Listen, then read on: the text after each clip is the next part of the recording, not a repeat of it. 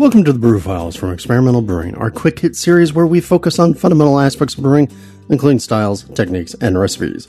More brew, more flavor, more stories, less time, less ukulele. In this episode, I'm always on the hunt for something new, and no, I don't mean, hey, so I threw all the day-old muffins from the grocery store into the mash tun and then aged the beer on 100-year-old funky Jamaican rum barrels type of new. I mean something that seems like it could have always existed and didn't until just now. And that, my friends, is how we get to talking about Radiant Brewing and Topa Topa Brewing's collaboration, Am I Even Kölsch? A dark Kölsch that's been double dry hopped. But first, a message from our sponsors. Getting accurate measurements of your beer is one of the keys to improving your brewing. The Pro Series hydrometers from Brewing America will help you help your beer. These American-made NIST traceable hydrometers are accurate, easy to read, and the kits come with a cleaning brush and cloth and a borosilicate test flask that uses half the sample size of most flasks. That means less beer for testing and more beer for you. Brewing America is a small, family-owned business of husband and wife veterans, so when you buy a Brewing America hydrometer, you're not only getting a great piece of equipment, you're supporting the people who support America. Brewing America hydrometers are available on Amazon or at www.brewingamerica.com.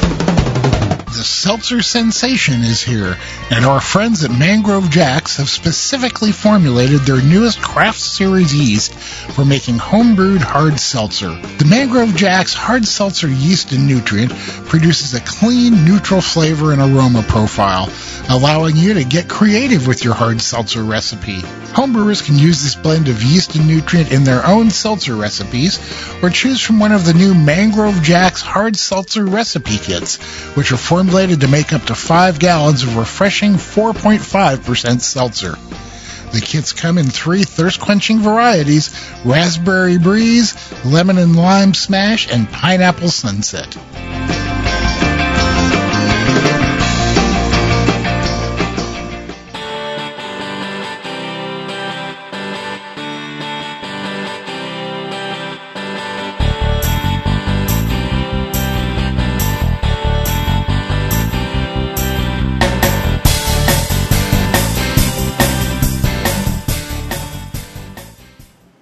And welcome back, everybody.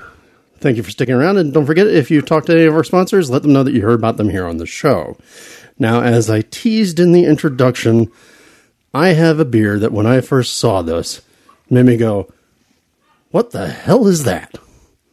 And then I tasted it, and it turned out to be pretty good. Now, given that it's from my friend Mr. Andrew Bell down there at Radiant Brewing Company, that's not a huge surprise. Andrew, say hi to everybody. Hi, everybody. Now, how's it going? You did not brew this beer alone. I did not. This was a collaboration. And so on the other end of this whole spectrum, Casey, introduce yourself. It's all my fault.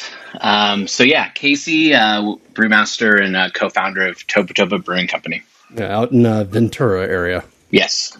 Anaheim and Ventura, and all I can think about that is that's a long damn drive. Or a train ride. Or a train depending. ride. Good point. Train ride's at least a little more fun. You can have a beer on the train. We had many beers on the train. So let's actually talk about why we're here on this program, because, like I said, I think about 2 weeks ago now, I actually went down to Radiant and sat down on the porch and had a pizza and had some beers. And I did the thing I always do whenever I go into a brewery, and the first thing I got was a flight. Right, if I haven't had all the beers there, I'll get a flight just so I can actually tell, hey, okay, get the story. As I was choosing the flight, there was one beer on that list that I initially actually skipped over. And the beer is called Am I Even Kölsch? And why don't you guys describe what it is? It's a collab beer, and a beer that probably only exists because of collaborations. In general, it seems like people in the brewing industry like to push each other to brew, slightly zany, weird, bizarre things, but, they can turn out pretty fun. So as far as the beer itself, hot side, it is pretty much a Kölsch with some exceptions. It's Cologne water. It has the Weirmann type Cologne malt. It has some noble hops, standard bittering and standard gravities for a Kölsch. And then we added a little bit of midnight wheat and some Cinnamar. So taking it out of the Kölsch realm, fermented it with Kölsch yeast, and then it's double dry hopped, one stirring primary with CTZ Cryo, and then at the end was Strata. So it started as a Kölsch, and then it wasn't a Kölsch. Yeah, I was going to say, let's back it up and summarize it. It is a dark Kölsch style beer that is double dry hopped. Something like that, yes. As far as I'm aware, and my knowledge of German beer is imperfect, there is no such creature. No. What caused you all? Andrew, you had said that these collaborations we like to we like to push each other. So, what caused you all to push in heretofore unknown directions and something likely to piss off a? I mean, Casey can probably cover that a bit more. I think first and foremost, it was just to piss off the Germans. Because that's something that I'm just actively doing. We have a German brew house. So anytime that I can get them upset, is a win for us. But no, I think Andrew hit on it with these collabs. Kind of just want to go out of the box. And during COVID, we weren't able to really get together, have beers, and talk about the collabs. So everything was kind of via Zoom, and we were just kind of talking about beers that we were really excited about. We brew a Kölsch at Topa Topa that all the brewers really love, and we kind of saw the black IPA kind of coming back from the dead, and we kind of chatted about that style, and then the kind of this elusive cold IPA that's been floating around that Andrew and I are still trying to wrap our heads around. So I think this was just kind of a mashup of all of these ideas of us being really excited about brewing with a Kölsch yeast as its base, but then trying to really push that style and see where we could go with it. Exactly. I mean, we started talking like lagers, and it seems like a lot of our collabs we've done so far have been lager based, and it's like, well, Kölsch is adjacent to that, using some traditional German ingredients and yeast, and then it's like, oh wait, we're California brewers, we also like hops quite a bit, so, and we had a pretty awesome lot of Strata that we wanted to use, so I don't know, just kind of morphed its way into this beer. And thus was born something that has never walked the face of the earth before. Yeah. Yeah, and by the way, I still want to figure out who's responsible for reviving Black IPA and have words. Yeah. I'm not entirely sure. It seems like somewhere between Firestone and Stone, but yeah. I don't know. Well, at the same time, though, Wookiee Jack and Sublimely are the two of the best. Yeah. Let's dig into this thing. So, as you said, it was, hey, lagers. We like to do lagers. We like to do something goofy. We like to make Germans mad, and we've got some really awesome hops. First, Andrew, have you guys done a black IPA there at Radiant? No. Casey, I haven't brewed a black IPA in 7 or 8 years at least. All right. Yeah, we did probably. So we've been open for about 6.5 years. I think we did one 6 years ago, and it's one of the few beers that I wasn't a huge fan of. Mm-hmm. I got a little lazy, to be honest, and added a little too much carafa. I should have added just half a bag, and didn't really want to hang on to the rest of the malt, and just threw it in there. So it just had this roast character that we were not excited about. But a lot of our customers really, really dug it. And the irony of all that is I get asked about that beer all the time, but it's a really easy answer, is it's never coming back. So, but, by the way, thank you for giving me more ammunition in my argument that professional brewing recipes are almost always in sack amounts. Absolutely. Yeah, when you get to a certain scale, like when you're doing anything above like 5 or 10 barrels, it doesn't make any sense to not do either full, half, or quarter. I'd say quarter sacks for, roasted malt. Mm-hmm. You can break it down that much, but usually it's half or full bags. There you go. Preferably full. Yeah, exactly. Get this out of my pantry. Mm-hmm. Yeah, it's like I don't want to keep this malt on hand for whatever other weird beer we're doing. You had said, hey, it's until you get into the double dry hopping and you get into the addition of that color, it's pretty much a Kölsch, right? Yeah, pretty much. Yeah, water profile, yeast, hopping, hot side, gravities, and then malt, yeah, everything. And then you messed it up. gravity-wise, what are we talking about here? Like, are we talking like 12 degrees or something? I think it was 11.5. Let me actually take a look at the recipe. I should probably have that pulled up. Yeah, I got it in front of me. So it's 12.5. Okay. Casey came prepared with the recipe. There you go. Doing the whole homebrewers calculation thing. So 12.5 Plato's about 1050 in homebrewers units. Yep.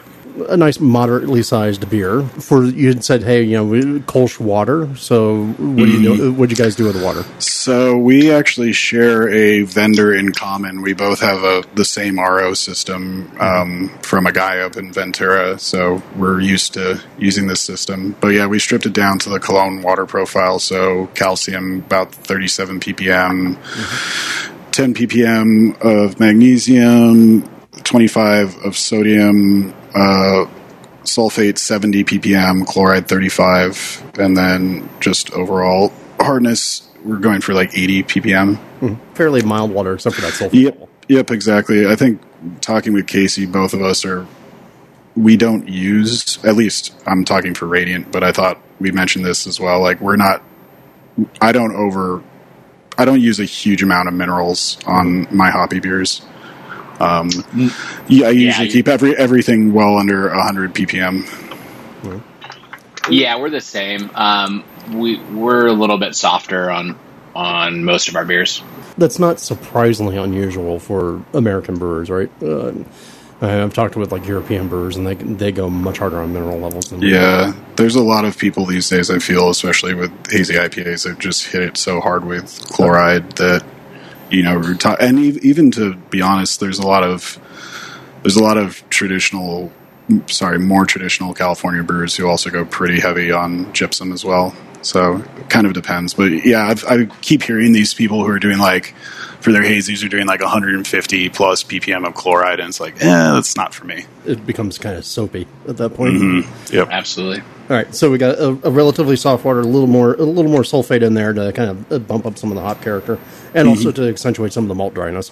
Yep. Now, you had mentioned you're using sort of a traditional Kölsch style malting, so the Cologne malt. Did you say who's? Yeah, it's Weirmann type Cologne. I think they used to sell it as like Schilling or something like that, as like a slightly different maltster, but I guess Weirmann bought them out. Yeah, well, so it's a fun, basically German pale ale malt. It's like 3.5 SRM. Yeah, and it's more biscuity, it's more toasty than exactly. The Pils. And is it just the Kölsch malt before you get into the colored malts? There's a little bit of wheat as well. Like when you say a little bit, are we talking like 10%? Yep, exactly. Hey, look at me. 10.5. I must be psychic. All right, and then so that's still on in the regular mashing, and then you talked about, okay, hey, now we added that midnight wheat, and it's basically all color. Yeah, it's huskless, so it's not imparting a lot of astringency. There's a little bit of roast character to it, but not much. Now, was that in the mash the whole time, or were you doing like capping with it? I'm trying to remember now. I want to say that was added at the end. Okay. That plus like another bag of not two-row, but the Kölsch malt to chase it. Why that extra bit of malt? Just to clear out our auger. To clear out the auger. Yep. Yeah, I think we're brewing a lot, and I think we're brewing like a Pilsner the next day, so we didn't exactly need any dark stuff in there. All of it went into the mash tun. We didn't add it like during lauter or anything like that. Yeah, not that late in the process at all. Right. Yeah. But it's funny because that clearing out the auger is a thing that you guys have to worry about, that at least on the homebrewing scale we don't have to worry about, right? Yeah, pretty much. It's a thing, though. It is a thing. We actually still, this is kind of a fun fact for us, is we actually still bust out our homebrew mill, and we'll mill our dark malts because we actually have a wet mill at Topa. Mm-hmm. So we kind of learned from Firestone and the gang that those wet mills really don't like dark malts. So we actually will throw it in by hand. And it just kind of saves us an additional cleaning step. Mm-hmm. Do the wet mills not like it just because they're so friable that they kind of just glue up? They just glue up. It's just a little stickier in that chamber. So it's just kind of a pain in the ass to really clear out that dark malt. Well, and I was going to say, one of the wet mills are a pain to maintain to start with. So No need to make it any harder. Yeah, we love ours, actually. It's probably our favorite piece of equipment in the brewery.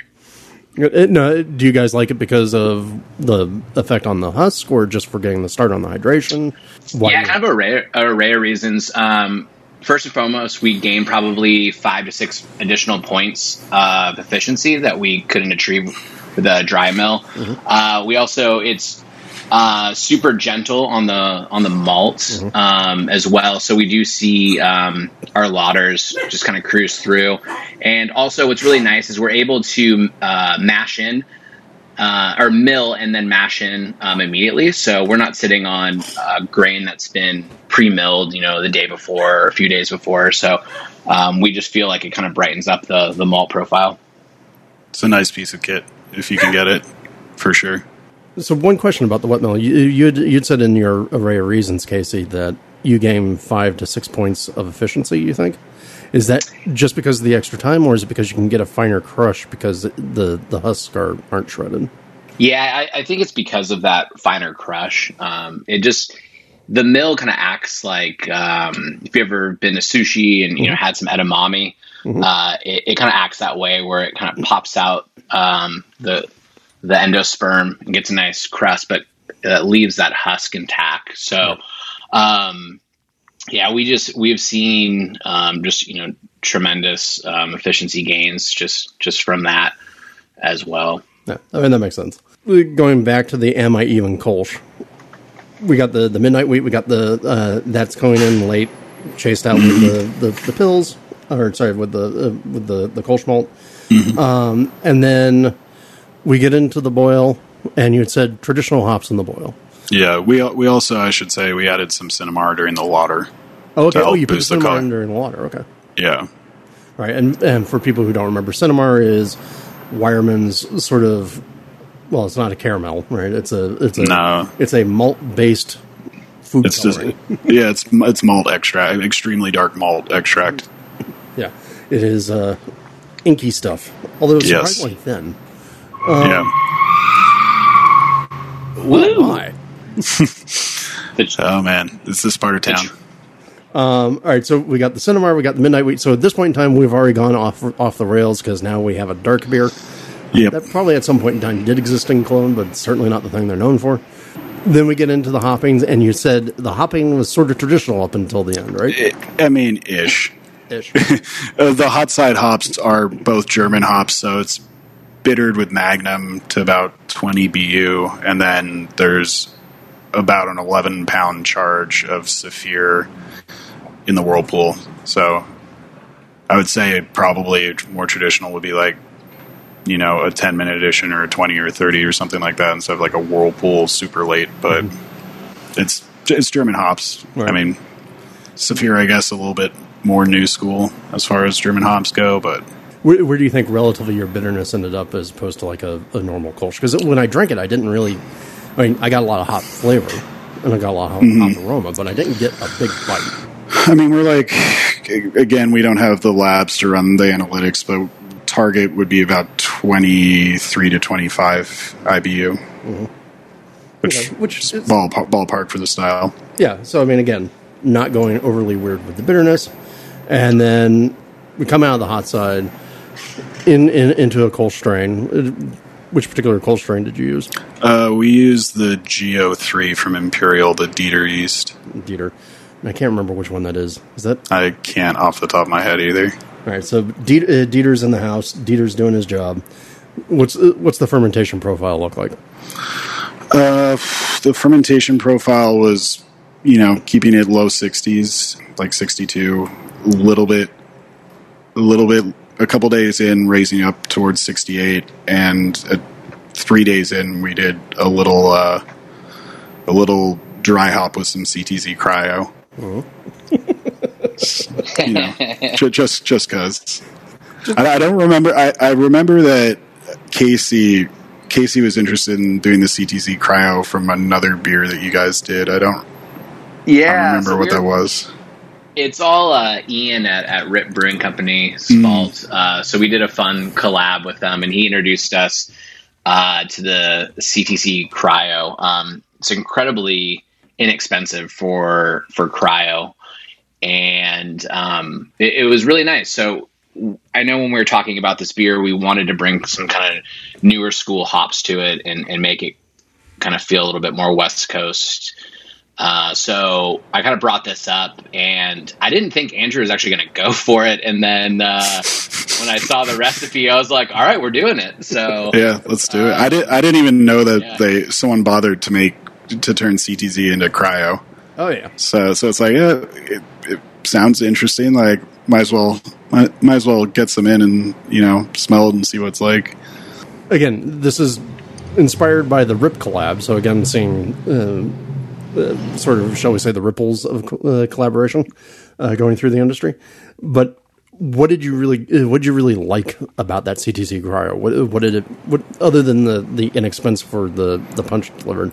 Yeah, so for CTZ, it kind of gets a little bit of a bad rap because it was used primarily for just alpha and bitterness, and then I've had some wonderful IPAs that were 100% just CTZ, but this particular lot that they used for cryo, talking with some people from Yakima too, they were super excited about it because it was just bringing a lot more of those big citrus notes, and it kind of shied away from the herbal flavor that you can sometimes get from CTZ. So I think it was just a really nice background note for this just wacky beer.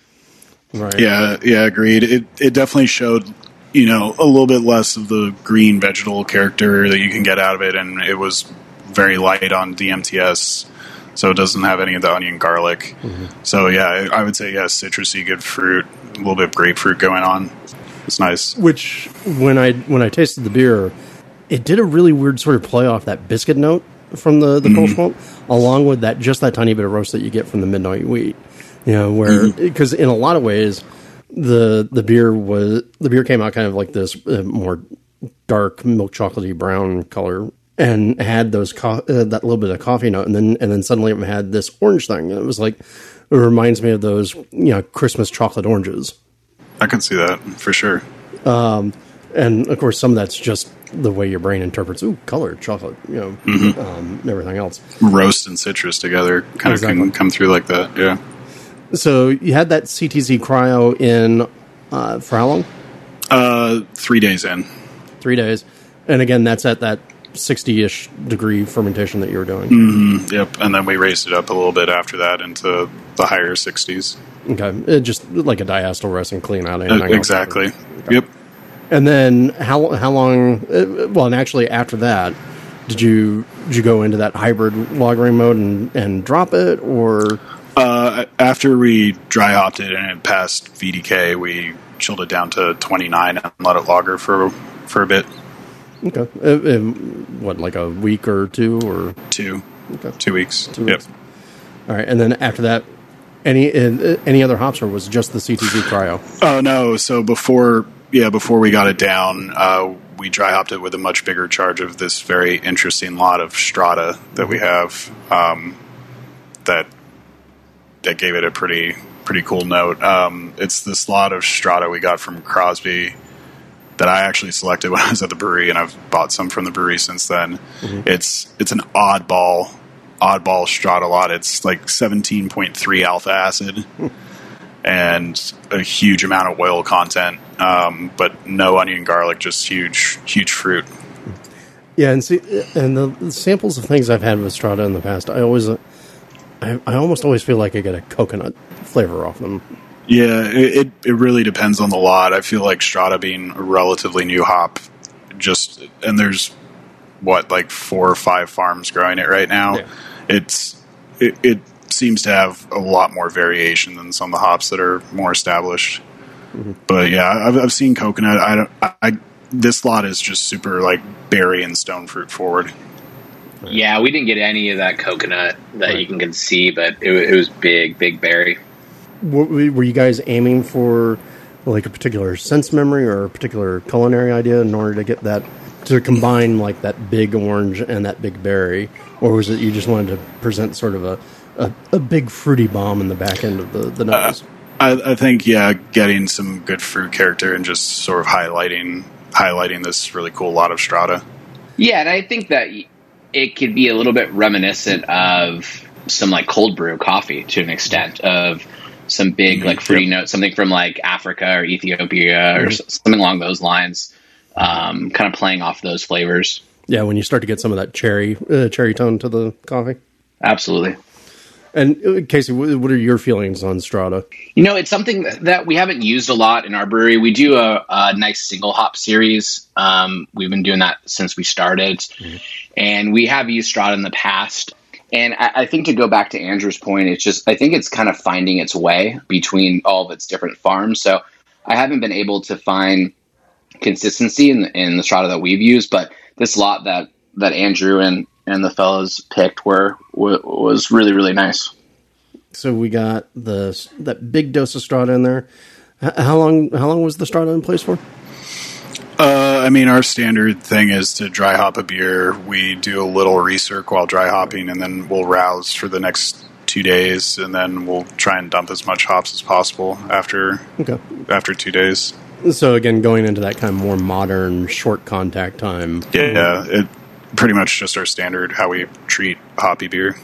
I think a lot of people's dry hopping regimens have really improved as they've started to switch more to that, if not colder, then at least shorter contact time. Get all your essential oils, avoid all the veg.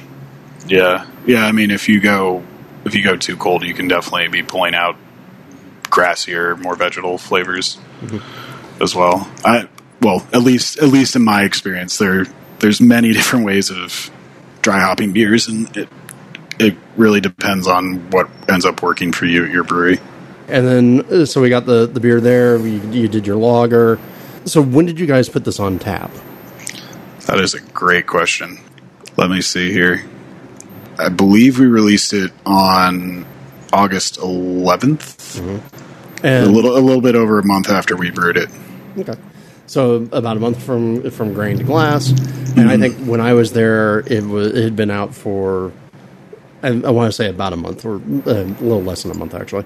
Yeah, you probably got it right towards the end, I would guess, if it was a couple weeks ago. Yeah. And I just remember talking to the taproom staff. They're like, yeah, this one's a strange beast. It's really a brewer's beer. It's unique. It definitely came across like a black IPA with some nuance, I would say. And also, given its ABV, it actually, I would say, the flavor-wise punched a little bit above its weight. It tasted like a black IPA, but it was 5.4% alcohol. Yeah, but what was nice is it didn't have a lot of that roast bite that I think a lot of black IPAs have gotten a reputation for. Thank God. Yeah, well, people still have nightmares. Yeah.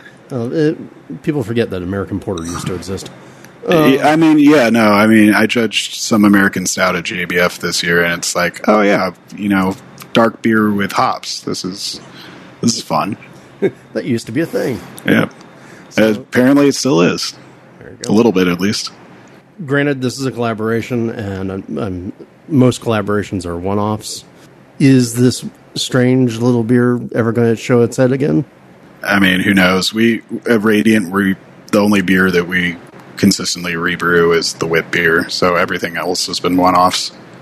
I can definitely see Casey and I brewing a beer again at some point, but it would probably be something else just for fun, Some other way to make people go, what? What are you guys doing? Absolutely. Maybe, yeah. I know, like I said, this beer is no longer available, and I think I have 2 cans of it left in my beer fridge. So yay me! But people can still go down to Radiant and go and try a bunch of your creations there. Casey, again, Topa Topa is in downtown Ventura, right? Yeah, so we actually have 5 locations. Our newer production facility is just south of our original location that was in downtown Ventura, but we're also in Ojai, Camarillo, and Santa Barbara. Plenty of places that you can go and try some Topa beer. And, of course, like I said, you can always go down to Anaheim and go to Radiant. And Andrew, I shouted you guys out on a previous episode of the main show, but congratulations on the GABF one. Oh, thank you. Appreciate that. I was hopeful for a medal, but everything else was unexpected, to put it mildly. Hoping for a medal is one thing. That's fairly normal. Yeah. If you're hoping to actually win, the brewery award, in your size range, that might be a little arrogant. So, that I was not imagining in a million years that was on the table. One last question here before I let you guys go. Mr. Bell, if you were to redo this beer, what would you do differently? What would I do differently? I mean, I don't know if there's a huge... I wish the clarity was a little bit better, despite being like a dark, opaque beer. That's the main thing. I don't know, like, these sort of one-off fun collab beers, like, I think the beer turned out well. I mean, I'll be honest, I'm not the biggest black IPA fan, which this beer is not, but it's very reminiscent of it, but... There's not a huge amount of change, except for I wish the clarity was a little bit better, given the extended lagering time at, 29 degrees. What'd you learn? I mean, CTZ cryo is a thing. You brewing with the Cologne malt and the, Cologne water profile was fun. That was new and different. It was a fun beer. I was very happy that I was able to actually reuse this yeast for 2 other beers, so... That was nice. It wasn't just a fresh pitch just for this one beer. Well, I know there are some people out there who are using Kölsch yeast for their hazies, too, so... We did a unfiltered IPA with it, and then we used it to finish it off in a kettle sour. There you go. Yeah, our house hazy Spectro is Kölsch yeast. That might be what I remember from one of our happy hours, then. All right, well, in Casey, to throw it over to you, what would you change about the beer, and what did you learn?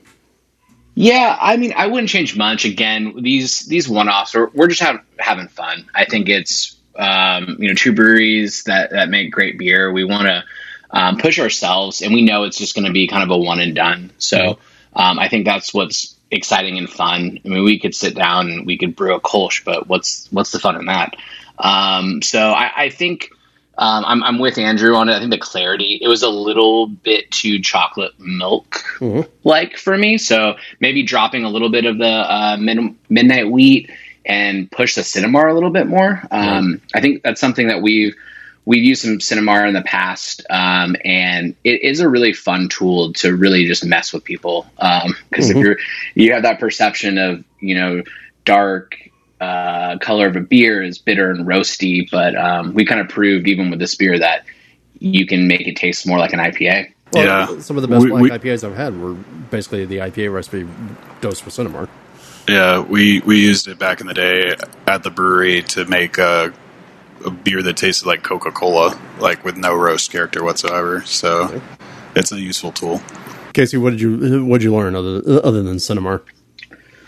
What I learned, that Andrew and his team are really fun to drink beers with. I think that's what I took away from this collab. Nice. Yep. There we go. There's a lot of rice lager consumed that day. My joke about brewery collabs is a lot of times the collaboration is, the head brewers for collab on the recipe. They get together. They take the ceremonial photo of them with pints in hands, dumping hops into the kettle, and then they go off and have pints while the lower brewers are doing everything else. There's kernels of truth to that for sure. I will say the Toba guys helped grain out and did not break the mash tun in the process. Always good. So that was good. It's basically a good excuse to hang out with friends, get some beers, usually try and get a good lunch in, And just do something nerdy and fun. Yeah, exactly. Any last thoughts about the Am I Even Kölsch before I let you guys loose? I mean, it was fun coming up with the name, too. I'm not kidding. I read through that list, and I was like, oh, okay, I'll have one of those, I'll have one of these, and then... Wait, what was that? Yeah. The beer was originally going to be Kölsch enough, but apparently that was taken. I do like that name. Am I Even Kölsch? So again, folks, make your way over to Radiant. Make your ways over to Topa. Sadly, you won't be able to taste this beer because it is a little bit like the mythical brown buffalo, and it's a little too weird to live and too rare to die. Exactly. Well, thank you, gentlemen. Thank you. Yeah, thanks, Drew. Appreciate it. Thank you everyone for joining us on another episode of the Brew Files. We hope you enjoyed this look at just how such a strange, yet tasty beast came to be in existence. Is it a historical? Absolutely. Is it bound to make somebody mad? Naturally. Is it a tasty beer? You betcha. Now remember, if you have show ideas, styles, brewers, techniques, ingredients, etc., you can drop us a line at podcast@experimentalbrew.com. You can reach us at denny@experimentalbrew.com or drew@experimentalbrew.com. You can find us on Twitter at EXPBrewing, on Instagram, on Facebook, and Reddit, and just about every homebrew forum out there.